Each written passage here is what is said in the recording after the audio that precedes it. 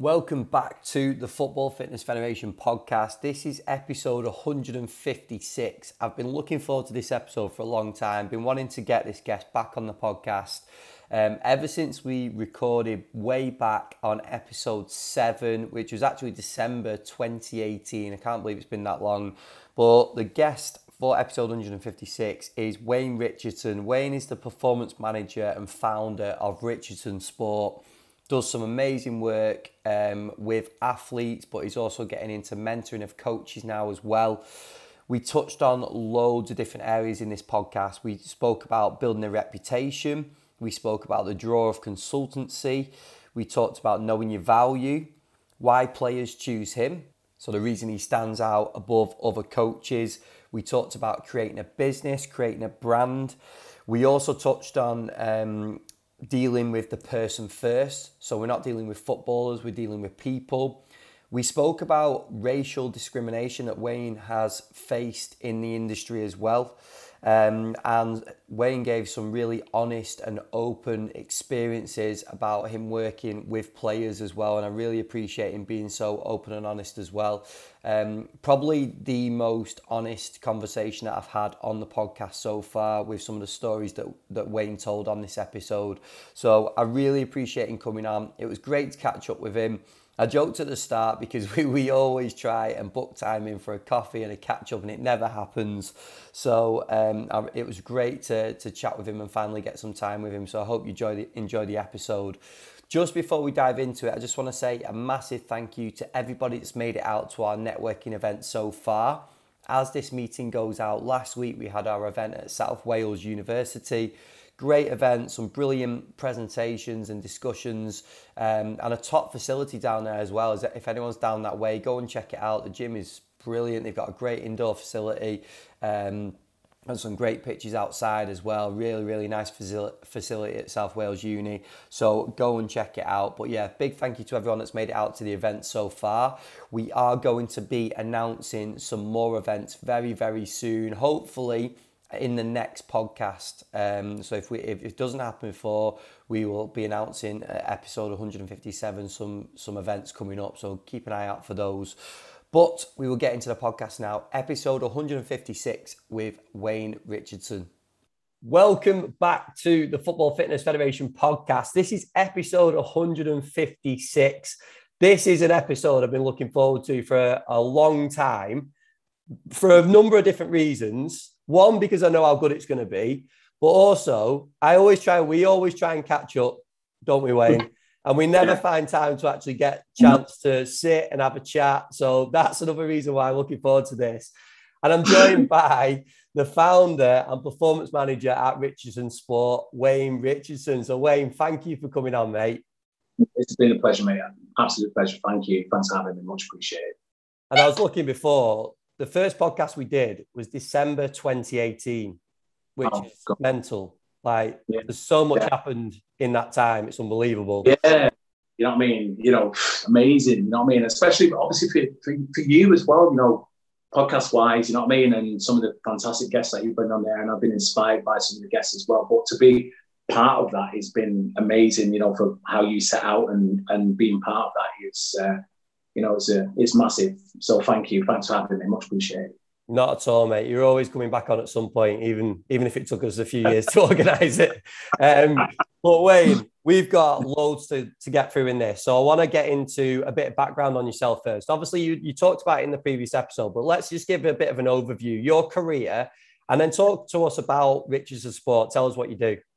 Yeah, okay. So started out purely by walking past Platt Lane, which is the old City training facility. And I was quite lucky because City used to house their training facility on one area in Moss Side.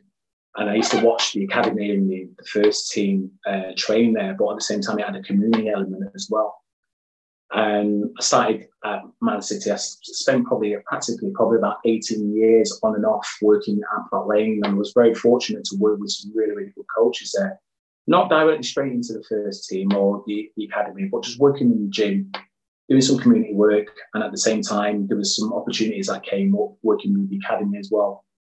But I think at the time where most of your listeners and most of the practitioners that have been on there, where they've gone and done internships and stuff as well and been successful, I was quite fortunate because what I did was, while I was working in the gym, I remember a coach watching me and I was helping a few footballers and not connected to Man City at the time. And he approached me and said to me, how often do you do this? You know, all this kind of, you know, what are you doing? And I just said, well, I'm just doing some running mechanics and doing some pre-activation. He said, what is it? Can you explain to me? And at the time at City, remember if they got relegated and they were in like the old second division, you know, still having 30,000 turn up at their lane. So he said to me, what are you doing? And I told him what I was doing. He said, will you implement some of that with some of the academy? And the academy, they only had the physio, the manager, the academy manager. There was no sports science kind of thing behind it. There was nothing at all. There was no support for the players. There was no mentors. There was no nutritionists. There was nothing at all. So I was able to kind of go in there and implement a few things in the day. And it was quite fortunate to then do that. At the same time, there was other things in the evening that came from that, the likes of, you know, England lacrosse and working with non-league teams and setting up kind of like non-league camps for teams to come in and do pre-season work. So during that time, I was there probably 3 or 4 times a week. But then at the same time, there was a company, an individual company that set up when the Premier League was formed called New Life Fitness. And there was a guy there called Eddie Baranowski. I think Tom Little must have mentioned him a while back of people that we've kind of touched on. And he kind of gave me an insight into working with then, which was the polar heart rate monitors and the watch. It was the nearest thing before they started having catapult vests and stat sports vests and having data analysis and everything. And we were able to go to different clubs. So I was able 4 days at Man City and 3 days working over the weekends and stuff as well, working for this guy who's based in Huddersfield. And it was a great insight in terms of like working with different teams, working with individuals, working with first team players. And then unfortunately what happened was at that time, Ben, the Premier League made it compulsory that everyone had to be of a degree and master's status.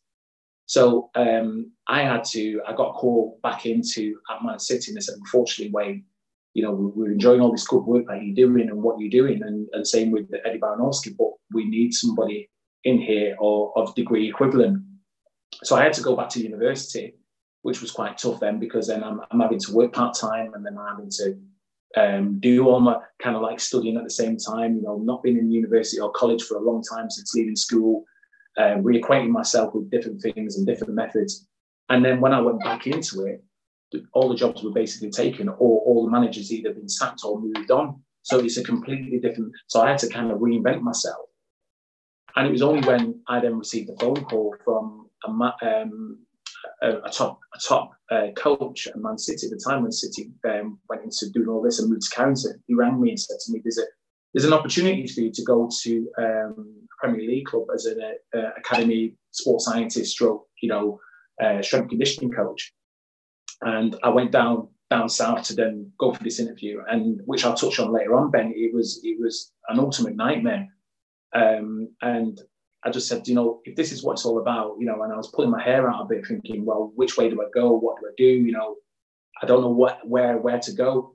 And I came out of it, and I remember my partner, she said to me, "Wayne, what's the situation? How do you get on with the interview?" And I said, "Look, it's I don't think it's a goer." I said, "Listen, I've been thinking about this all the time, and for probably about 2-3 weeks. I don't know what you feel about this, but why don't you start your own thing?" And I said, "What's that?" She said, "Richardson Sport." And I said, "Nah, I'm not having that. This is some sort of joke." And she went, "No, what I've done is I've contacted a few places. I spoke to a few people. We can go and we're going to have a meeting with these people at Sports City. This is what we're going to do." And how she had it all mapped out then. Had it all mapped out. And I was just despondent because my main aim at the time while working in football was working at a club. Or probably your listeners will probably aspire to working. You've got to be with the first team. You've got to be in around that. You've got to be, you've got your number on or your name on your top. You're wearing a tracksuit. You feel quite part of it. You know what I mean? And all of a sudden it was like, nah. If this is what it's all about, I'm not really interested. So we started 2010. We started Richardson Sport in 2010, June 2010. And Ben, you know what? I've never looked back since.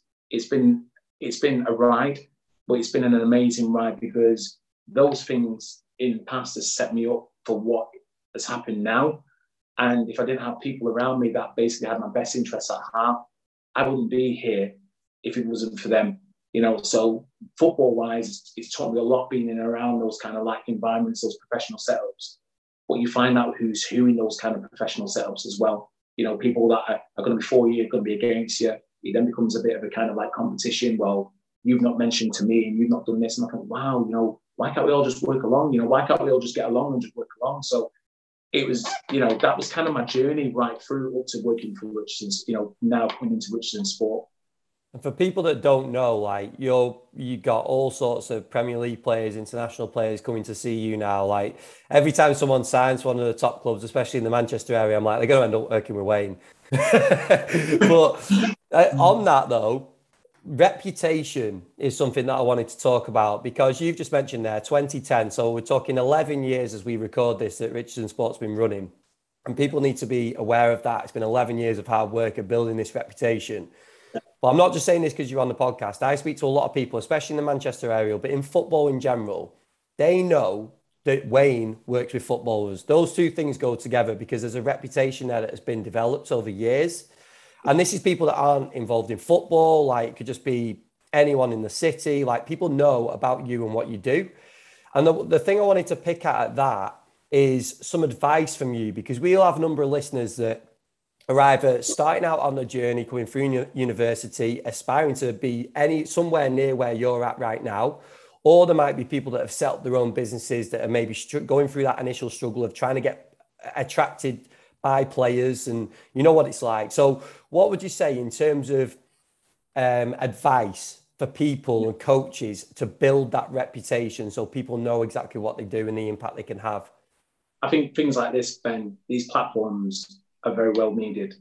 And I think what you're doing is integral in terms of like the things that you set up around the country, because the more people that know about it, the better. And I've been on probably about 2 or 3 of them and realized I've networked, and I still keep in contact with those people and just network. It doesn't have to always be kind of like a sports science issue or S&C issue. Get to know people. If you go into a situation, you get to know, network with people. It doesn't have to be in that environment. A prime example of that is a very close friend of mine, which one of your kind of colleagues goes to. He's a barber, and he very much like has these players coming in all the time, or as agents and everything.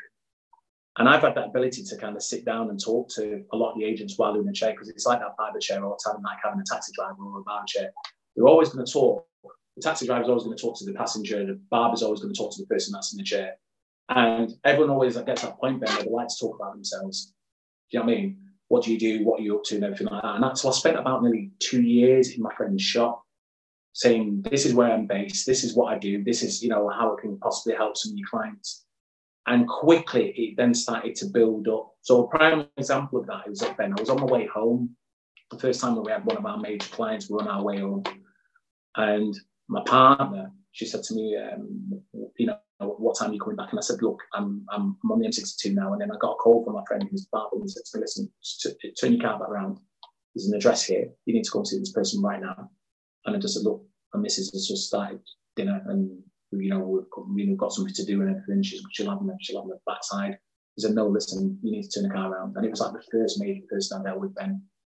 Anyway, when I got there, I got to the area where he lived. We lived in Wilmslow, and then I got there and there's cameras and everything around the house at the time. And she said, where are you? I said, I'm in Wilmslow. She said, yeah, I've just seen the car on Sky Sports News pulling into this area. And I went in, Ben, and it was so funny because when I drove in, I got shown into this house. It was a massive house, and it was a certain Premier League player. But the agent was at the time, it was Mino Raiola. So I'm sat there, Ben, around this table talking to Mino Raiola, this player and his advisor. And he said to me, listen, there's been a situation. We want your help. And I'm like, me? And it was like my first major kind of thing. All because what I did was, Ben, just network with different people, just spoke to them. This is what I do. I'm the best at anything. Just saying, listen, if you need any help, I'm around at the time. And those are the kind of things, Ben, that you have to do. Your groundwork, putting in that. A lot of people, some people, volunteering, we take it for granted. I spent nearly 6 years at Man City volunteering, not getting paid, volunteering.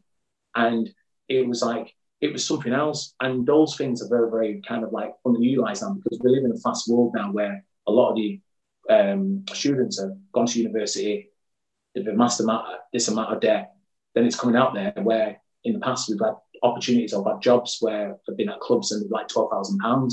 And you think, wow. So I said, okay, well, how are you going to kind of like build up your reputation? What are you going to do next? How are you going to wait for things to come to you? You're going to go out and look for it. What are you going to do next? And it's giving them kind of opportunities where we spend most of our time then taking in emails from people, even up to PhD standard, that basically, look, Wayne, I'm in a bit of a dilemma. I want to work with players. I want to work with different people. And I said, right, okay, well, what are you doing to kind of achieve that? Where are you going? Who are you networking? Have you spoken to Federation Football Fit? Have you been on LinkedIn? Have you communicated with people? What do? You know what I mean? You're not in that kind of like area where you're going to be testing like for force plates and things like that as well. You've got to network at some point. You have to talk. You have to talk at some point. So what are you doing to achieve that? And 9 times out of 10, most of them turn around and go, well, I'm a scientist. I don't really deal with that. I don't deal with this. And, someone's asked me to do some work with him, but I don't know how to price this up. And I said, that's the whole point of business. At some point, you're going to have to do this. So let's walk through it so you can understand what's going on.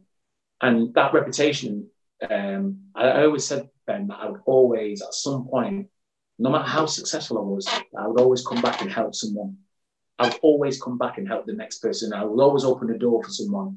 I've had negatives and I've had positives, but I will always try and support the next generation, and it's tough starting out, but at the same time, how can I help? And that's how I set out, and that's building that reputation.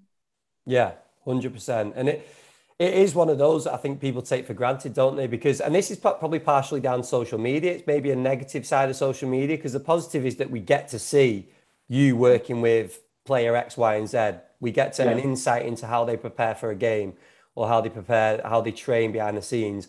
But at the same time, people can look at you as a business and go, oh, I want to do that. I want that within a couple of months. And you're like, no, listen to what you're saying. I've been running for 11 years. It's taken 11 years of... The thing about it as well, right? I've had so many coaches that have come in that have gone on and done very, very well. And, I still get like messages from umpteen coaches, Wayne, I wouldn't know where I was without you. And I said, because you know what? The greatest thing, Ben, that you can give someone is your time. It's the greatest thing ever you can give them is your time. Not because of what you know and you're the expert. Just listen, Wayne, I'm a bit of a problem. I'm going through an issue. I'm working at a football club. I'm going for an interview. How do I need to go through this as well? Okay, have you taken your notes? Do you know anyone there? Could you then spend a day with like a team, which what I did when I was at City, because I asked that question to a lot of the backroom team. If you had the budget and we didn't have to deal with the stakeholders, what would your kind of like prime example of your kind of physiotherapy department or S&C department or the sports scientist department, what would it look like? And they'll come back to me and go, Wayne, you know what, that information there, you were exactly right. I had someone 2 weeks ago and he came to me and said, Wayne, I've turned down the job at a Premier League club because what they were offering me and my experience and where I've been in the first team, there was no comparison. And the best thing, you don't have to say yes to everybody, Ben. It's the saying no to some people and just knowing your worth, knowing what you're worth and knowing that at some point it's going to take time to build up. But the best thing to do is ask questions and try and find out. If you're not sure, do your research and find out. And we always want, like you said, Ben, that quick fix solution. That quick fix, social media, it looks great. It looks fantastic. Someone's doing better than me. But okay, how did you get there then? It's not like, and I've had so many coaches, Ben, recently that I tried to help and then I've gone away working with a player abroad and they've come in and tried to set up at the same place as me. Yeah. And you think to yourself, wow, I've just got a new DRB. You didn't know anything about your DRB. You didn't know anything about tax or accountants or anything like that as well. It's just that you feel because of your qualifications and because of who you are, you feel that you're better, and it's difficult, but, you learn from it. I think if we went into all the struggles behind the scenes, it would have to be a full few hours of a podcast, wouldn't it? Because as a business owner, there's an endless list, isn't there? And things that you don't even think about crop up all the time. And I say that because that's what people that look at what you do probably think like, oh, I'll go in and do that. Like, but not even realizing there's everything else that goes on behind the scenes and all the sort of battles and struggles that you've faced along the way. Well, the other thing I was going to touch on is that draw of consultancy, because we'll know loads of coaches that are involved in full-time football that are really happy about what they're doing. They're really happy in their roles, the clubs they're at, the way the clubs are set up, the coaches they're surrounded by. They're in great positions. I could list a whole name of them, a whole list of them right now. But there's also a big draw at the moment, I think, in particular, towards consultancy, isn't there? Yeah, and definitely. What's your views on that? Because you're talking as an experienced coach, but I think this is just my opinion. The draw of consultancy is coming from less experienced coaches now that probably haven't had the time in the trenches working with players, and that they think they can go and set up by themselves. I don't know what you think on that. Yeah. So, I mean, I think you hit the nail right on the head, Ben, in terms of like people going into it and going in there blind and thinking what I can do is I can just set up at a local gym or somewhere, you know, like a track or something and set that up. And we get inundated with people. You know, you've got like the likes of the Shane Murphys of this world and the John Noonans who are setting up interim projects and stuff as well at the moment, which are really, really good. And it's, you know, it's quite in depth. And I think the best thing to do for a young coach is to maybe go through a mentoring project as well with an experienced coach to kind of guide them through that as well before they then go into it. So I've seen coaches that have set up, and you always say that your biggest thing is your year, that 1 year where you're going to you're going to leave and try and get some consultancy work or do something. Yes, if you can go in somewhere and you can gain some experience, and even in another sport, that's fantastic. But don't feel that it's going to come to you straight away, because certain things are going to take time. They're going to take time to build. You're going to have to find a place that you're going to have a great relationship with. Then you're going to have a situation where you're going to try and get business in. Communications with obviously with the clubs and the players. Do you speak to the agents? Do you speak to the players themselves? And these are the tests. These are the major tests that you then basically have as a consultant to try, because you're not just doing one thing. So they think, well, what I can do is I can just train them. But then when they have to go to a meeting and then start discussing things, it's like, well, hang on a minute, I don't know anything about this. And that's why mentors nowadays, like John Noonans and Shane, are really worth the weight in gold, you know, in terms of like what they're doing. Can you have that on a regular basis where am I actually doing the right thing? Am I approaching it? But not only that, then you're either a businessman or a businesswoman. You have to be a business person now, not just the scientist or the conditioning coach. So the consultancy thing is really, really tough. If you go into it with your eyes closed, get the right information, speak to the right people, get a mentor, talk to them, and then at least then they'll guide you in terms of the right path. Well, you just told a story before as well about sacrifice. Like when you were on the way home to your missus, you get a call. Like you have to be willing to make those sacrifices as well, don't you? And when people talk about work-life balance, that's probably a whole different topic. But there is I know that you've made a number of sacrifices along the way in order to succeed. So people have to be willing to do that as well, don't they? Yeah, plus, I mean, on the road, you know, like you think about it, sometimes during the transfer window, you know, you're getting at 6:30 and you're on your way home, so you see your family in the morning when you're leaving, and then you don't see them again because everybody's in bed. You know, it's that thing. And sometimes I've been frightened, Ben, that I'm going to come home to an empty home. It's lucky that I've got a relationship with my partner where after 11 years she understands what I do. But it's that sacrifice, making all those long hours. You know, are you prepared to then do them long hours? Are you prepared to then sit down and someone will ring you up and say, listen, I've got a problem, I need to speak to you. 11, you know, which I'll touch on later on, 1, 2 o'clock in the morning, parents ringing you up saying, my son daughter's been released by a club we don't know. He's locked himself in his bedroom. She's locked himself in the bedroom, don't want to talk. You know, and it's like you're picking up the phone. It's like that 24-hour Citizens Advice Bureau, you know, and you think to yourself, wow, is this what my job's about? You know, I only set out to be a conditioning coach or a sports scientist. And now I find out that it's so vast in terms of like the direction that, you know, you're like an octopus, you're getting pulled from pillar to post. Can you be here at this time? Can you be in London? Okay, then I've got a slot tomorrow, London, be there for 10 o'clock. That means we're working with a top agency. Can you be there for 10 o'clock in the morning? Now you're having to change your diary, change, you know, everything else, then sort out childcare and sort out everything else and then be there because that work might guarantee you work for the next, it's not just the here and now. It could be long term. You know what I mean? Yeah. Building a reputation and networking with different people from different parts of the country. So I think that's important. Are you prepared, or are your listeners prepared to make those sacrifices when times get tough? Are you prepared not just to stay in the right area and then go somewhere else as well? So it is very, very tough, Ben, trying to do all of that. And you just touched on a really interesting area, like the evolution of your role, because going from sports scientist to S&C coach to business owner to you'd probably agree, like more mentor now to coaches, to players, as well as doing all the S&C and sports science as well. It's a really interesting sort of path, isn't it? And something that I'm just putting words in your mouth, but maybe something that you're not set out to do initially, but it's the way that things transition, isn't it? And, sometimes it's going to be situations where we all set out to be, to have that role, most of your listeners to be that sports scientist or that fitness coach or whatever the case may be. And sometimes them journeys are going to take you onto different kind of pathways. So there was a situation where I went to working with a youth support team, which was partly run by Manchester City Council and Greater Manchester Police. And it was a 5-year project. And part of that was going into police stations and speaking to young kids that were involved in crime. And I always remember, Ben, that there was one guy there in particular who was 14 and a father of 3 at 14 years old. An ex-talented footballer that had been in an academy, but you wouldn't have thought he was 14, but he'd been in crime. And you might say to yourself, well, what's this got to do with what I'm doing and one thing after another? What I'm trying to say is that sometimes those kind of conversations and those kind of things prepare you for what's to come. You know what I mean? It's a test.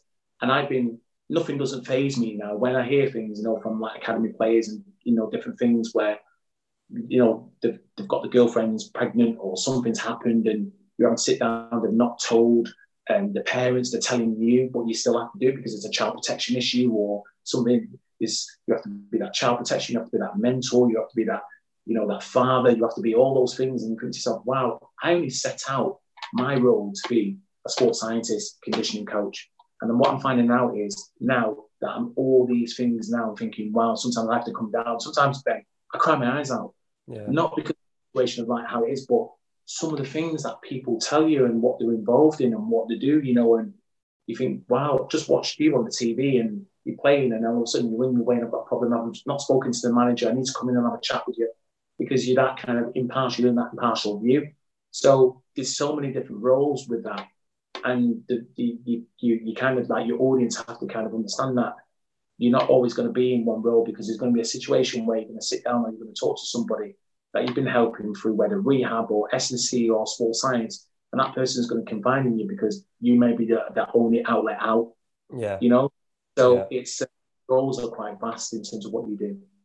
And that's where it comes to forgetting that we're dealing with footballers and that we're actually dealing with people, isn't it? Like when you've got people coming to see you, you're not just talking about squat mechanics, about the way they lunge and things like that. That's probably one of the last things you're talking about. You're talking to a person, aren't you? Yeah, I mean, Ben, like two things, saying about like players and stuff as well. Two things that really, really sprung to mind for me was a player now that's at a German club, moved from a Premier League club to a German club, and this particular player didn't have anything. He didn't have no kind of like support mechanism. Didn't have anything. He was kind of result to handouts, and then made a massive move to the Bundesliga, and he's doing fantastically well now. But at the beginning, it was a case of I haven't got no trainers to train in. My parents basically would bring me on. His sister would bring me on the bus. The minute when he then started kind of making some form of inroads, and we were doing some mentoring with him because he was on the verge of getting kicked out of the football club. So we did some mentoring with him and just said, listen, this is the process. Go in and speak to the club. This is what you need to do. This is how you conduct yourself. This is how you behave. And the parents and the sister was all for that. Roll on then 2 years after doing all this work with him, the sister then has her head turned by an agent. And he now starts going because he's now playing in the first team, doing very, very well, gets his move for a lot of money.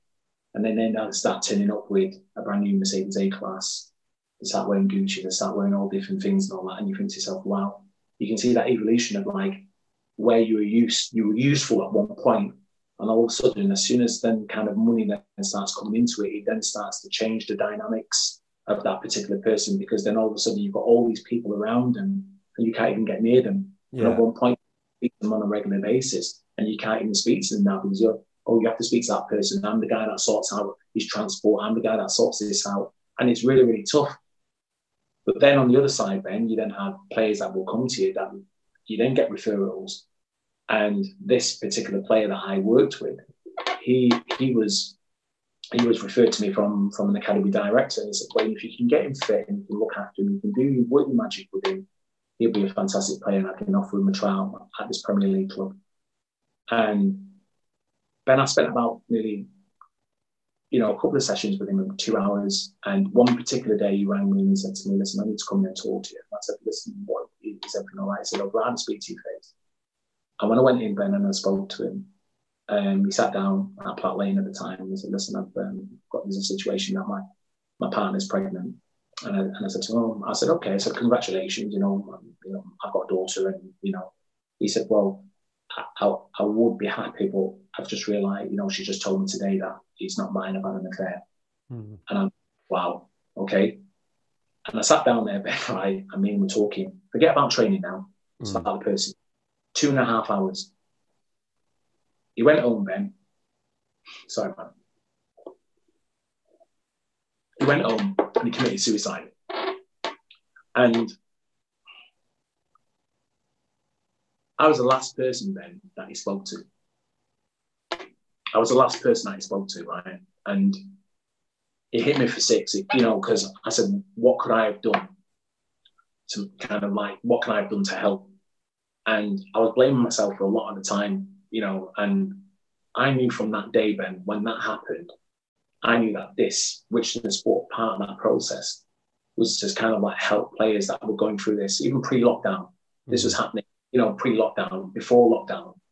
And I sat down there and he took his own life. And I was getting more kind of communication from different people who were going through different kind of aspects of their life in terms of being released from clubs and all that kind of stuff. And it became this very much this happening on there, where I went down and talked to them, this thing. And I knew from that day that there was a purpose.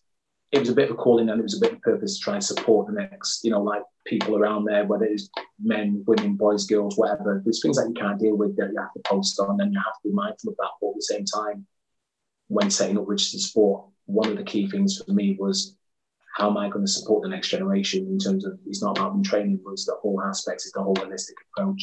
Yeah, no, 100%. And I'm sure many people can't resonate with that to that level, because hopefully that hasn't been a regular occurrence. But I know that it's something that you post about a lot now, isn't it? The whole mental health side of support, and whatever role we're in, dealing with, again, forgetting that the football is dealing with people. We talk about soft skills and it's probably a bit fluffy and we don't really understand fully what it is. But the fact that you're having conversations with people, and vulnerable people as well, in these situations, regardless of their age as well, it doesn't matter, does it? It just depends on circumstances. You're going to come across conversations like this. And again, it might be someone at a club. You might be a consultant working privately with players. I hope that just sort of, I'm sure it will, it hits home that these are the things that you have to be wary of. And I don't know if you can be ready, but you have to be aware of that this sort of stuff happens. Yeah, and you have to be that very much that listener. Yeah. Part of you, it's not just about how good you are in terms of doing data and doing testing and doing everything else that comes with it as well. You have to be that listener. You have to be pragmatic. You have to sit down and be willing to kind of give it the time and talk to people and stuff as well. Players sometimes, when they then get injured, are probably at the most vulnerable because they're thinking so many different things. Am I going to be back in the squad? I'm out of sight, out of mind. The manager's not spoken to me. All that kind of stuff as well. It's been kicked to the side. So you're kind of their support mechanism while they're in that kind of that gym environment and doing the rehab setting as well as the physios and all the staff that are really there as well. When they actually come in and do some extra work with you, a lot of the players then start kind of talking about different issues, different problems, what they're going through. And also what you got to remember is with that as well, it's about confidentiality. because you could release so many things. I could write a book about so many different people and doing stuff. But the way that you build up, like you mentioned previously before, Ben, about reputation, is then having that confidentiality. We've been approached by many agents and many people, and they've said to me, Wayne, listen, you bring a player to us, this is what it's worth to you. And I said, no, because you know why? Because it's taken me a long time to build up a reputation. Years to build, seconds to lose. And if I then end up going and doing something like that, but it could be worth a lot of money to you. And I said, no, because you have to be honourable, but at the same time, you have to be supportive and knowing that that person's come to you with something to try and help them. So, the thing that they've come to you, I am honoured when people come to me, no matter whether they're grassroots or Premier League players. So I always try and listen, Ben, and be supportive, but at the same time, this for you kind of like your audience, this is a bigger thing, if you're going into it, be mindful that there's other things rather than just being involved in the S&C Sports Science game. Now, it's one hell of a time to be a Football Fitness Federation online community member, because the first stage of our upgrade is now live. So if you are a member, log in, go and check it out. I'm absolutely delighted with it. The setup is first class. The guys that have been working on it behind the scenes have done a great job. So go and check it out. There are going to be numerous stages to the upgrade, so there's going to be things added as we go through over the next week or so, but the first stage is live, so the community looks very different, but the content, the quality content that's on there is a little bit more manageable now. It's easier to get around, and we've also added the presentations from last week's event at South Wales Uni. So we had 3 presentations: Cardiff City first team S&C coach Mike Beer, head of fitness and conditioning at Bristol City Patrick Orme, and then development coach Reece Carr and Soccer Science founder as well, Reece, presented. Mike's was a little bit more focused on strength and in the gym, individualising strength programs. Patrick then took it out onto the pitch, so individualising conditioning work. And Reece brought it all together, really. It worked really nicely because he focused a little bit more on the individual, technical, tactical, and that sort of thing. So really nice balance across the 3 presentations. But you can, if you came to the event, you can log in and you can go and check them out again and watch the presentations again. If you weren't able to make the event, you can go back and you can watch the presentations. If you're not already a member, go to footballfitfed.com, click the community tab, sign up, and it'll give you 1 month free. After the free month, it's only £4.99 per month going forward, and you'll get all the content that's on there. You get all the member benefits as well that are available, many discounts with some of our partners out there, and also future presentations from our networking events will all be uploaded onto the community as well. So go and check it out, www.footballfitfed.com, click the community tab, sign in if you're a member. If not, register there and get yourself a free month. Here's part 2 of the podcast with Wayne Richardson. Because it comes down to the reason that they choose you, doesn't it? Because you've already mentioned a few other people out there that work in that similar sort of space that are doing an amazing job in terms of Shane and John, but there's many, many other people now going into the consultancy side of things, setting up businesses, so that there's a lot of choice out there. Yeah. But standing out in that crowd is what you guys essentially are doing, because of the work you're doing, but also because of the relationships that you build with the players. And I'd probably argue, again, my perspective, my point of view, that is probably more of a reason that people would seek out people like yourself than the technical side, because they know they can come, they can get that support from you, as well as all the quality support they get in terms of the physical support as well. Yeah, I would say, Ben, that is, if there's things that I don't know, I will find out. Yeah. But I have people there that I can post onto. I will not be afraid to put my hand up and say, listen, this is beyond me. Let me just go and get somebody who knows what they're talking about, right? And it's like the communication with the club. We've had many times where football clubs have come to us and said to us, what are you doing with our athlete? What are you doing? You're doing this, and we've done this, and we've done that. And I've gone, no problem. First of all, good afternoon.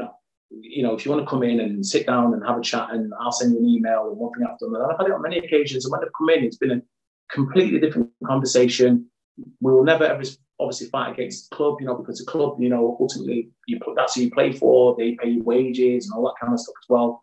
We're just a support mechanism, we're just that support mechanism. And I know that it's becoming more kind of like kind of the thing now where a lot of people have that support outside of the club as well. But you have to be mindful that when prime example, I remember working with a player from Stoke.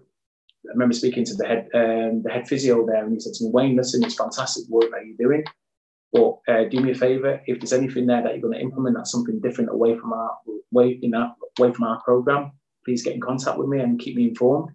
And I just thought that was, I've had it at Sheffield United, I've had it at Sheffield Wednesday, I've had it at Bolton, I've had it at different clubs, Everton, Manchester United, where they've gone, Wayne, this is the program.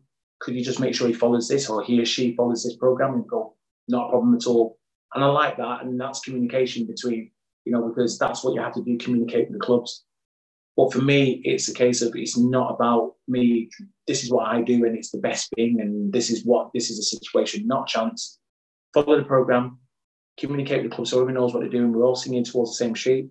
During the off season, it'll be obviously completely different because you can spend a bit more quality time with them. But then during in season, they might want to come in and touch on things that they don't really spend much time on. So we've been able to do that, but still advise with the club as well. So it's been really, really good for us. And that transparency is the key, isn't it? Because that's probably where clubs get really frustrated, is that like practitioners will take players and they'll work on things and not be transparent and not share the work that they're doing or step away from the program. And it just becomes a bit of a mess in terms of monitoring load and being aware of what the players are doing. And they might say, oh no, I did this the other day. And they say, well, we didn't know about that. So yeah, that transparency is key, isn't it, with the club? Yeah, we say for instance, when Ighalo came to Man United, we were quite fortunate because the deal then was done like 10:59, and by about 12:30, I got a call from China, just funny number. I just thought, what's his number? And it was the agent ringing me saying, Wayne, can you set up a training program for him? He's going to come down. We've got like 2 weeks of a window, but United were going to Marbella at the time. And so the agent brought him in. He came in. He flew in over the weekend, and then on the Monday he was there, and we were doing like sessions with him, and we were working around the clock with him to get him prepared for obviously his United debut, which was against Chelsea. But what was really, really pivotal and what was good, I was able to speak to a guy called Steve McNally, who's the doctor, who's like the head doctor there, and also a guy called Charlie Owen, who was the athletic development head of athletic development, and he actually said to me, look, Wayne, this is fantastic. I gave him a handover, all his GPS results when we were doing work outside, but then obviously the conditioning and what the major lifts were and what we did over them 2 weeks. And he sent me an email basically saying the handover has been perfect because now we were in a position now to then carry on from there as well, because you've already set the groundwork for us. So I was really, really taken back by the email that they sent from Man United. But there's a lot of obviously things behind that. But at the same time, I was able to communicate with him on a regular basis. So for us, it was fantastic. We keep in touch, and it was great. And he went in and fantastic. And then all of a sudden, coronavirus hit. So we kind of stopped him in his tracks. But that communication alone for me was pivotal because we were able to talk and put everything. And I was able to email and send him across all these bits of information moving forward. And again, we started off talking about reputation, but this is how it's built, isn't it? Because the initial reputation that you built working with players and doing all those early years graft was one thing. But the other thing, like you said before, it can be destroyed in a second if you don't act right. And this is the ways of acting right, isn't it? The transparency, the having conversations with people, being open and honest with the clubs. And all that means is when you get people from the same club or come across that practitioner in the future, they're going to look at you in the right light, aren't they? They're not going to be like, oh no, Wayne's just a pain, he gets in the way and all the rest of it. They're going to encourage it because of the work that you've done. Yeah, there was a guy at Sheffield, I want to say this, there's a guy at Sheffield Wednesday called Keith McGrath, really, really good guy. And he basically, I was working with a player during the off-season, and he sent me all the information about this player because this player, I think he had a really bad hamstring tear and he had an operation on his hamstring tear. And he was able to kind of send me all this information. But he said, Wayne, what they've got to do, these players, they've got to send me like what they're doing during the off season as well, but stick to our program. So I was able to give him kind of like very much like video shots of obviously the sessions, but also getting them to follow the program as well. That would have been prescribed by obviously by the sports scientists and the head of physiotherapy. And then what I did was at the end of like probably the week, I just sent him basically a block of shots from Dartfish sent him a load of stuff, sent him all the information, sent him a report, and he was like, Wayne, this is fantastic. This is music to our ears. So by the time when he went back in, it was quite easy to reintegrate him back into doing pre-season work because he was ready for the pre-season then. And he said that, and hopefully, he's gone in there with, injury-free, but the operation that he had was a major operation. Anything could happen during the course of pre-season if it's not monitored right. And it's about that monitoring, load and what you're then doing and not building up too much too soon. Most of the players nowadays get involved with technical coaches, Ben. But you have to be careful with that as well, because what some of the technical coaches don't seem to understand that it's very much like you're still doing load, you're still loading up, you're still running, there's still that fatigue element, still everything else that goes with it. And you have to kind of, when they come in and see you then later on, if they've had double sessions, you have to kind of say, well, we're not going to do that, especially if we just do some active recovery or, just go on the watt bike, for half an hour and just do some like flexibility and mobility. Just let's not kind of load up too much too soon, or let's not do anything stupid here, because when you then go back in, anything could potentially happen. And then where they say, well, what have you done previously? Who have you worked with? I've worked with Wayne from Richardson Sport and I've worked with this guy. They're not going to look at the other guy. They're going to look at you. So that's why it's important trying to monitor and trying to speak to these guys and have a good relationship with them. Because you mentioned before that we're all support coaches, aren't we? Regardless of what your official role says, we're all support coaches to support the player to perform on the pitch. And if everyone's pulling in different directions and doing their own bits, then it doesn't get them anywhere, does it? Like the club could be doing one thing, you could have an S&DC doing something else, a private technical coach doing something else, a private physio doing something else. It could all just be a mess, can't it? Whereas when it works right, and I'm sure you've seen times that it has and the times that it hasn't, it's efficient, isn't it? It's efficient, and it gives the club and it gives the players what they need. Yeah, of course, yeah. And I think that is the whole point, because everyone benefits out of it at some point. And, working with players, working with different people, but at the same time, I think communication is key, Ben. I think communication is key. And I would say, first and foremost, with any players that come in, before they actually come into the gym, who's the guy there that we need to speak to? Send him over information, if needs be. But also what I can do is I can always share my programs with that particular person if they need to see anything on there as well. So at least they can have a look and say, well, Wayne, that's great. That's not great. We can't do that at the moment because he's in this, at the moment we're in this program. So I try as much as I possibly can, Ben, to kind of like share that information as well. I'm a very, very open, kind of like door, where people could come in and talk. It wasn't like that at the beginning.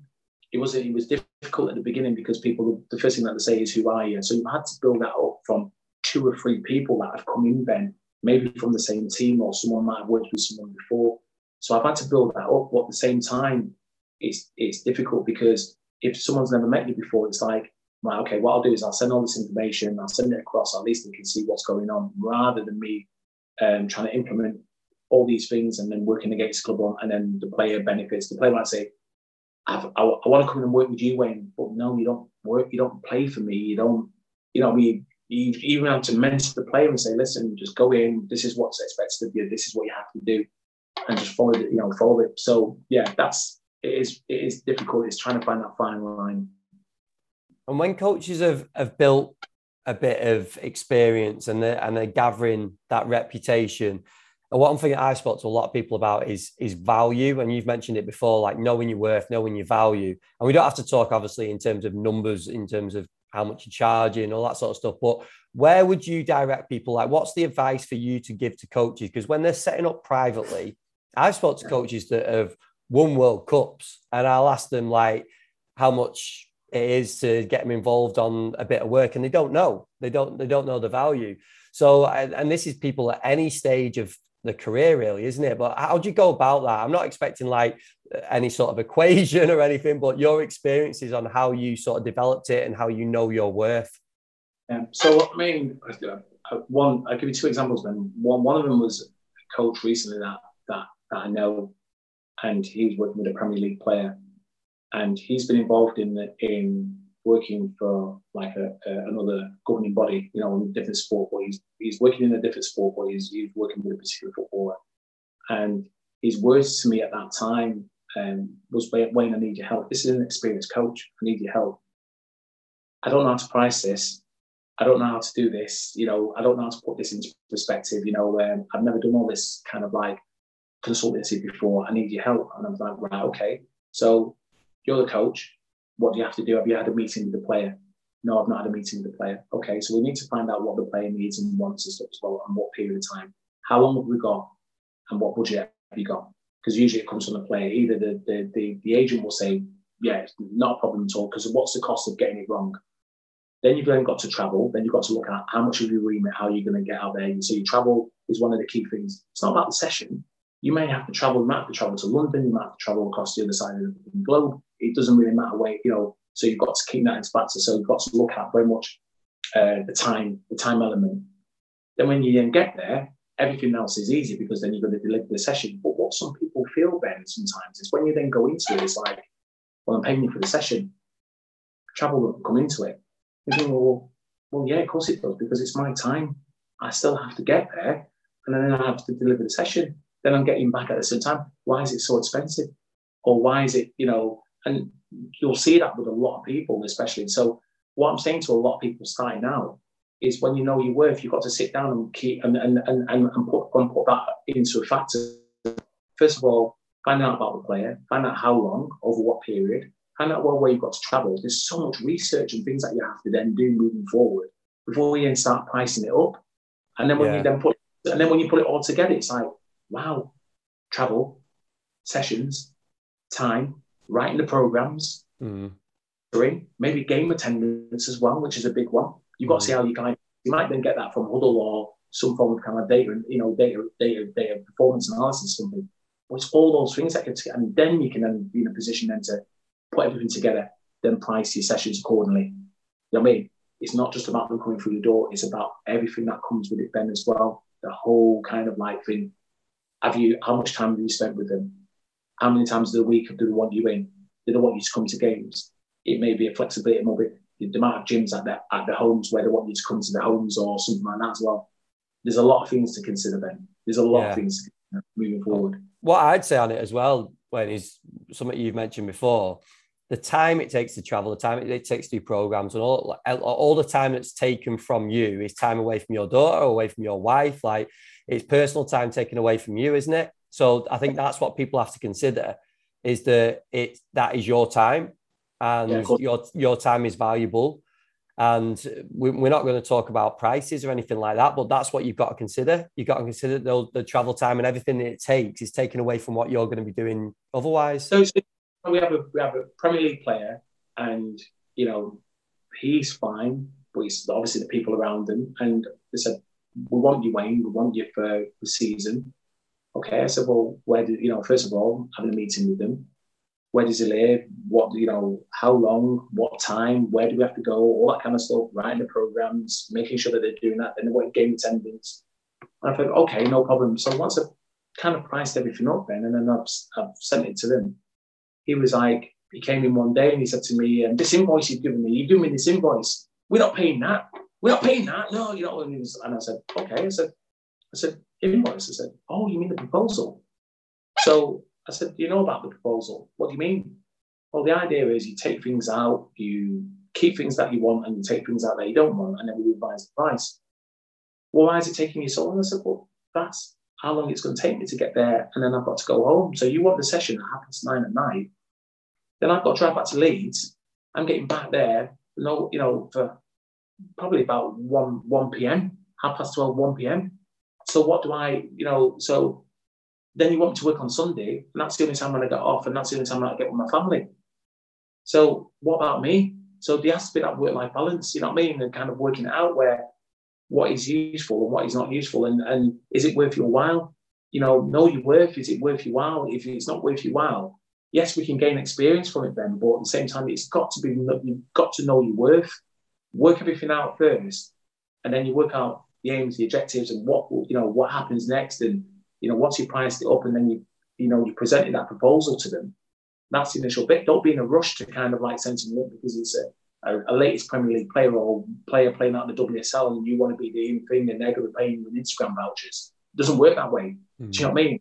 this is what it is. This is the real world. We all have to survive and do that. We all love doing what we do, and that's why we run things like this.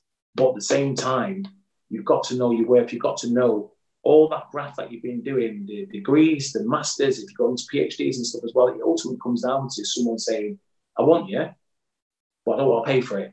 Yeah. Or I want you, and I am going to pay for it, and you're going to be with me for a length of time, and that's fantastic. And that's the difficult thing then. Yeah, no, it's great advice. And it's something that otherwise you're going to end up working ridiculous hours and not getting paid much. And it's something that we spoke about before, that when people are ending up in jobs at clubs in these lowly paid positions, if consultancy is a reason for coming away from that, which I'm not saying it is for everyone, but it might be for a majority of people, you're ending up in the same position. And I know Rob Pace is doing some great work on surveying coaches. And I know he's got some stuff coming out on like working hours and things like that. And I look at it and it scares the hell out of me, because I'm like, I cannot believe coaches are going through through weeks like that. Like, but the fact of the matter is, people will do it. Yeah. They will. Listen, let's not kind of dismiss this. I would have done it. Yeah. I would have done it. Back then, someone said to me, you're going to work part-time at Man United. And I thought, my first job, this is fantastic. But I know for a fact that that person who was kind of heading up that team was in no position then to offer me that job, because he was just an employee like everybody else. So I would have done anything. I would have worked for nothing just to work at Man United at that time. So when someone's offering you now £12,000 or £15,000, you think to yourself, well, I had a job at Crewe. Well, then I've got to move to Hull. Then I've got to have a relocation budget. Do you know anything about relocation budgets? No, I didn't kind of put that into my review. Well, we've got to move. We've got to move some relocation budget. So that's in their budget. They've just offered you a flat wage. And they've tried to even come down from that flat wage as well. That flat wage. So what does that say about you? But then you're expected to go in and deliver all these things, work with the academy, come home late at night, get back from, you might be then playing in London, where you're then having to then travel down, and then you're then coming back 2-3 o'clock in the morning, but then still expected to be at work at 8:30 the next day. Do you know what I mean? Where's the value? There's no value then. There's no, you know what I mean? And that's why a lot of guys nowadays, when I'm speaking to a lot of the young coaches nowadays, that's what you have to take into account. Are you prepared to then do that? But make the sacrifices. But remember, this job, this S&C game is not well paid. And that's why when I looked at Rob Pace's kind of like that analysis about obviously the coaches, and it was a very, very good in-depth analysis of obviously the coaches and what the worth is and what they should be getting and what they are getting. And the reality, the harsh realities of the S&C game in football. Yeah, and I think with that, because maybe I've contradicted myself, because we were talking about sacrifices before and being willing to take sacrifices and things like that. And then I've also talked about not working too many hours and things like that. So people might get a little bit confused on that. But I think the main thing with it is that it's going somewhere. Like, you're right. People take these jobs that are paying whatever wage they're paying, which is fine. You pick up your experience, but then you've got to have a plan to move on to something else and make it worth your while, haven't you? And again, knowing your worth. Like, that might be your worth for a short period of time. You pick up your experience and you either work through at that club, or you have an ambition of moving on, upskilling, moving on. And then whether it is working into another club and it's not obviously not all about money, but we have to know our worth, don't we? That's what it comes down to. Yeah, definitely. And we've got some really, really good coaches out there that are doing some fantastic work as well. And you can even see that on some of the social media stuff, some of the things that they've been doing individually. And trying to kind of like, if they're doing programs or they're doing some like video things, footage and everything, and then they're still working at like a major football club. And if anything happens, at least then they say, well, this is what I've been doing, and a lot of the work has been really, really good. It's been highlighted, it could be on a particular subject or it could be on a particular movement or something like that. So, and I've seen a lot of decent coaches do that, but then I then get inundated then every time about when I've been offered a job at a club, but they've only offered me £15,000 for the year. And you think to yourself, wow, well, how do you feel about it? Well, I need the experience, or I need this, and go, okay. Well, you can do that, but then you've got to have a plan then moving forward. If you're going to go in there most of the time, you know, I mean, you might be at home with your parents and stuff as well. Can you afford to take the hit for 2 years, but gain the experience and gain the knowledge? So we're not dismissing it, but at the same time, we've got to kind of get something out of it. Because if you then go for a job nowadays, as you know, Ben, with mostly obviously with most of your listeners, if you then go for a job and then they turn around and say, well, what experience have you done? Where have you worked? What have you done? You just come either fresh out of university, or I potentially might have only been working part-time in an academy 2-3 days a week, you know, and it's only 2 hours a day, you know. So it's a case of like, you know, damned if you do, damned if you don't. You need the experience, you need the kind of like to gain some form of knowledge, but at the same time, do you then go for these jobs that are paying either between £12,000 and £15,000 a year? Yeah, exactly. And I wanted to dive into something with you, Wayne, because the whole other side of that job interview process is something that I've not experienced, but I know goes on all the time. And that is discrimination in different ways, shapes, forms, something that we spoke about and touched on the podcast previously. But you were talking earlier in the podcast about that interview that you went to. And I know it's something you're going to expand on as well in terms of your experience. And I think this is really, really key for listeners to hear as well. So do you want to go into that in terms of what you faced and the sort of experiences that you went through with that? Yeah, I mean, I was quite fortunate because after being at City and being around there, I had a phone call from one of the coaches. He now works at Wigan, and I remember him ringing me and saying to me, Wayne, listen, there's a position at a job, a Premier League club, if you're interested. I've worked with the guy at the England under-21s. Go, you know, I've told him all about you. Go, you know, speak to him and stuff as well. Here's his number, here's his email address. So I emailed him and gave him a call and spoke to him. He'd be like, yeah, I've been expecting your call.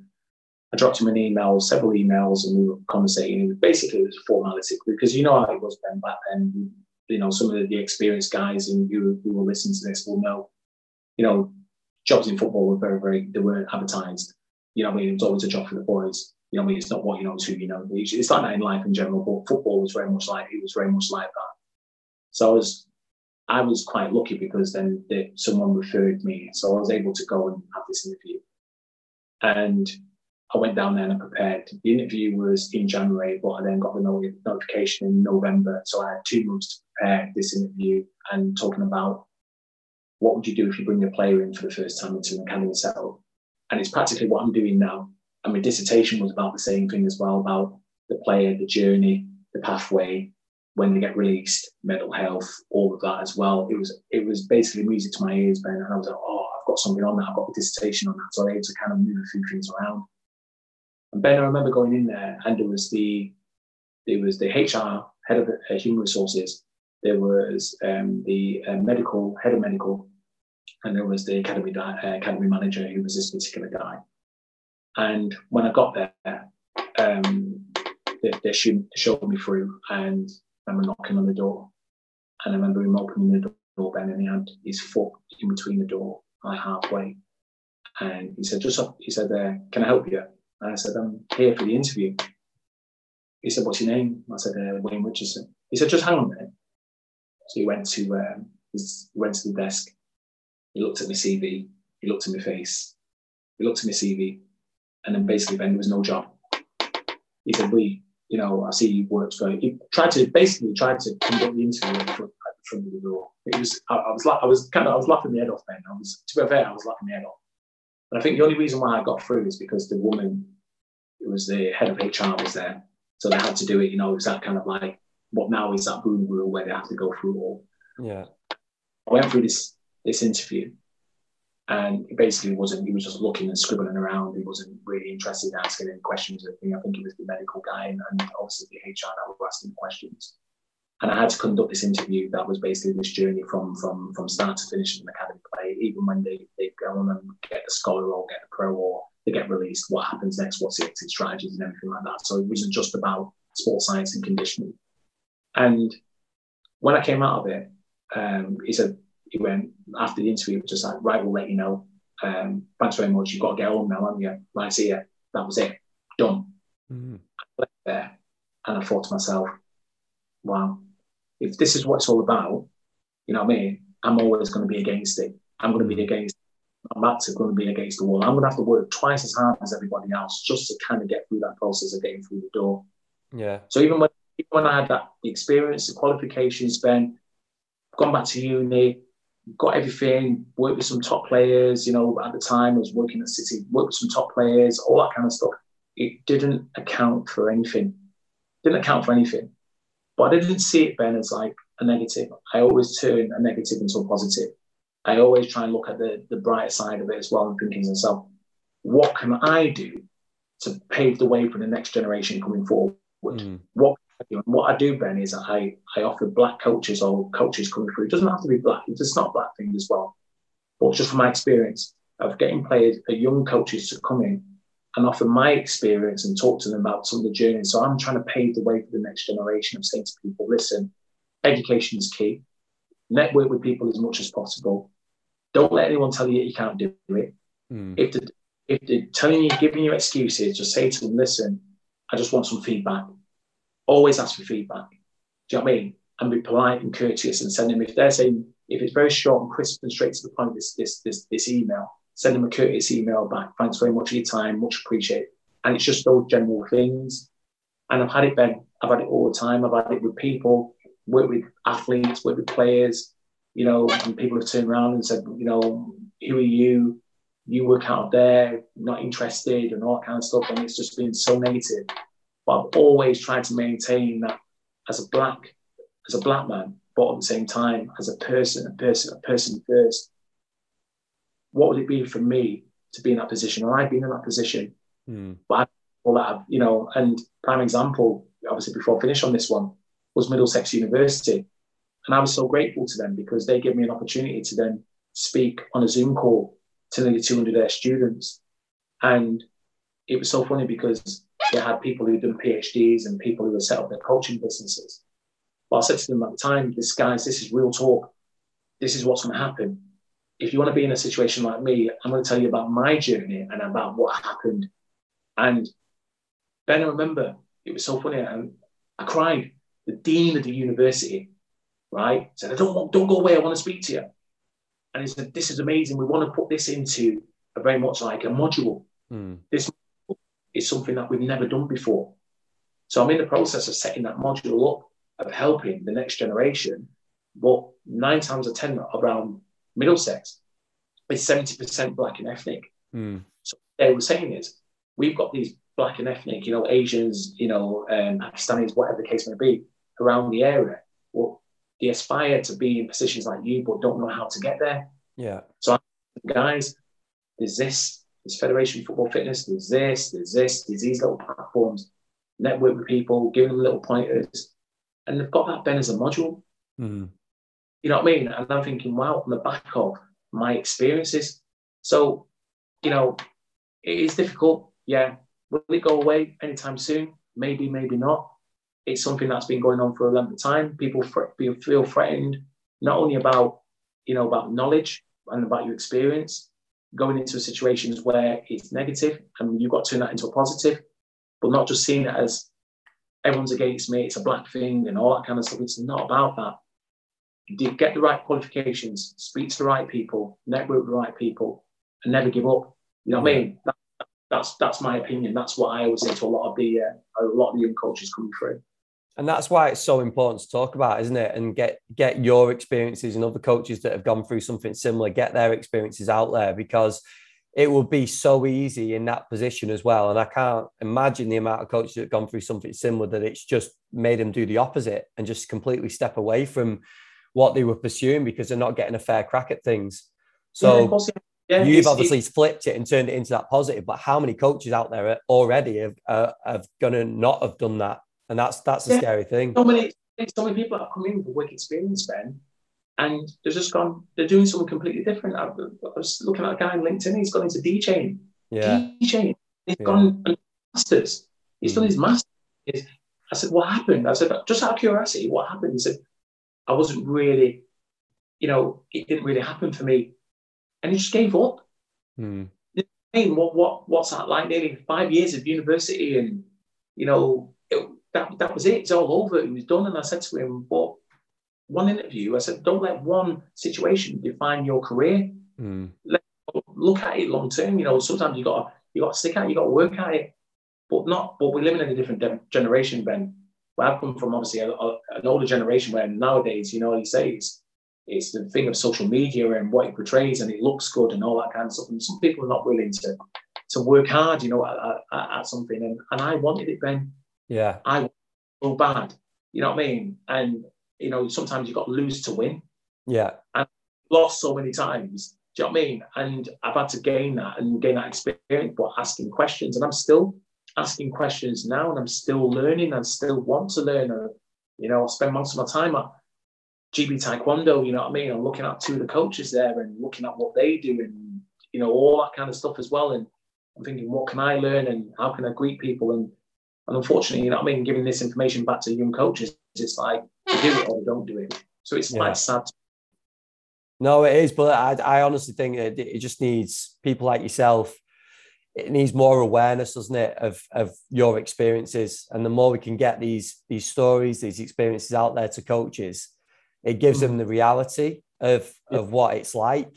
Everything that we've touched on. And like, I appreciate how honest you've been on the podcast, Wayne, because I know we've spoke about a lot of this, like not recording it and you coming on and talking about all this sort of stuff. I hope it's really beneficial for people listening. And I really appreciate you talking about it.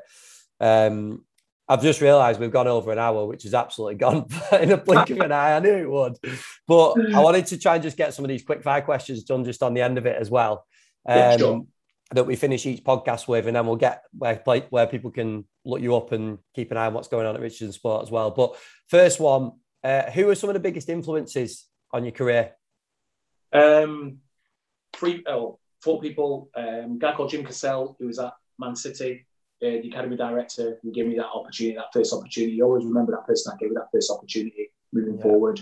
He said to me, in 10 years' time, Wayne, when I set up Richardson Sport, after having it, because he'd written a book while he was in Dubai, in 10 years' time, what you're doing is going to be very, very sought after. I'm 11 years into it, and I've never been so grateful to him for his words, his kind words.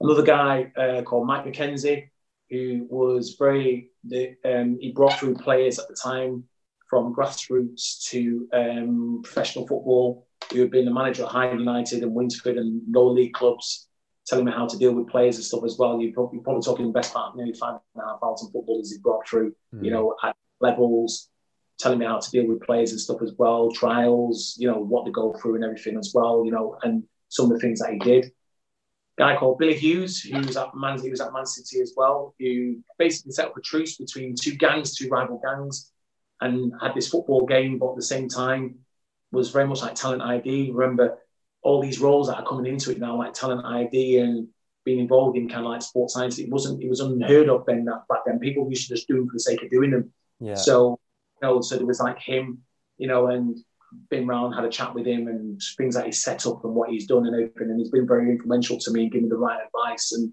introduced me to the right people. And my partner, Emma Hughes, because if it wasn't for her, she's had to endure quite a lot in terms of this for me to kind of follow my dream. And, you know, when she set this up, you know, she's been integral and played a massive part in that as well. They always say behind every man is a successful woman. And she's been really, really good to me in terms of like giving up her time and minding our daughter when I've been away and doing stuff as well, and kind of like working with like some top end people. So I can't forget my partner and my wife to be. So she's done quite a lot of work behind the scenes. Brilliant. And then next one, what would you say your biggest strength is as a practitioner? Being a good listener, Ben. Being a good listener and being open and honest to people and saying you can do it. And try to be supportive and try to find out first of all what the problem is and how it can help. So I think being a listener, I think the kind of like conditioning and the data and everything else is for me is secondary. You know, because you know, in order for that player to come in or that athlete to come in, you've got to try and find out first of all what's going on in here. And if they're not right and they're not kind of up for what's going to go on, I would say, guys, do me a favour. You just need to go out the door, and I'm prepared to listen to you, but remember what you're then doing. So I think my biggest strength is very much like being a good listener, but then the years of experience of obviously working with players and doing that. Nothing doesn't faze me. Then I'm always open and honest and kind of giving that feedback back. So yeah, being a good listener has been one of the best things for me. Brilliant, great answer. And then final one, mate. Where do you do your learning now? Where's your CPD? I know you. Before COVID, we ran into each other on different courses and things like that. But what about now? Obviously, people like Rob Pacey, listening to people like him, I love him to bits. You know what I mean? They just sent me some T-shirt with their thing on it and all that kind of stuff as well. But I get a lot out of that. John Noonan's of this world. You know what I mean? I love what John Noonan does. I spoke to him last night. I said, listen, I want to mention obviously you in this and the stuff as well. And he said, I don't know what for. And I said, because I take great inspiration out of people like yourself. Yeah. Shane Murphy, Hunter, Des Ryan, people like that as well, where I look at courses and go, oh, I can do that. I can do that in the middle of the night. It's fine, and I can set that up and CPD, because they're always doing something I think there's good football people there, and you understand what I go through. If I'm going to go on a course, they know what times and structures and things like that as well. So Tanta's has been really, really good, like 4 things like that as well. So I would say those people and those are the kind of things. And UKCA workshops have been really, really good. The ones compared to what it was 10, 11 years ago, I think it's changed so much, and there's been some really, really good practitioners on there, even though it's not been my sport, but the ability to know what's still going on out there, because you never know who you're going to run into. You're not always going to do football at a time, but 70, 90% of the time, it's obviously for me, is obviously football, fitness and conditioning. But it's still a really, really good thing. I think give credit to UKCA because they've still done a lot of different stuff. They've changed so much and brought some really, really good, vibrant, good practitioners in there as well, and obviously people like yourselves where, FFF, where it's been, the platforms have been really, really good, and the kind of practitioners that you brought in there as well, and the ability to give back to people and make them aware of obviously what's going on as well. So I like that, while I'm on the move, I like all those kind of things and things that I can get involved in. So yeah, those things are really, really important to me and good. Brilliant, mate. Well, Wayne, this has been class. I could literally sit here and chat all day. But I know you're super busy as well, so you need to be getting back to it. But I really appreciate you coming on, mate. But not just coming on, but just like I said, being so honest, being so open, telling stories and your experiences. And if anyone hasn't listened to the previous episode as well, episode 7, I think it was, go back and listen to that as well, because I think we went into some different stuff there as well. Just finally, Wayne, people want to keep an eye on Richardson Sport. You want to keep an eye on what's going on. Give us the links, mate. Where's best to look up? Yeah, on Twitter at Richardson Sport, Facebook, richardssonsport.com. We've got a link there as well, and at Richardson Sport on Instagram. So obviously those are 3 platforms that are really, really good. And then day-to-day things, you can see what we're doing on a day-to-day basis. We'll keep obviously the listeners informed of obviously the things that we're going to be doing with the Academy, WSL, talks at the WSL as well, which is integral. And obviously some of the conversations that I'm having with different universities, which we're going to record and obviously send over as well. So they've got an opportunity to have a look at that. And then just at richardsport.co.uk to have a look at our website as well, which will then give you some background about what we do and where we're based. Brilliant, mate. Well, I really appreciate it, Wayne. It's great to catch up. And all the best to the family, and we'll have an in-person catch up soon. Let's sort that out. And also, we'll get another one when you've sorted out all the work I know you've got coming up as well. Let's get another one and talk about that too, because that'll be awesome. Yeah. Thank you, Ben. Much appreciated. Top man. Thanks, Wayne. You're welcome. Bye for now. Wow, what an episode. I really appreciate Wayne coming on. So honest in this podcast. I really appreciate him going into some of the stories that he told. We speak about this thing off air, but it was really good of Wayne to come on and talk about some of the experiences, especially around the racial discrimination that he's faced in the game. I think it's really important to talk about, but also the sort of experiences he's had with players. And I know that the story that he told was very sort of touching, and hopefully people don't have to go through those sorts of things. But I think it is very important to make people aware this sort of thing happens.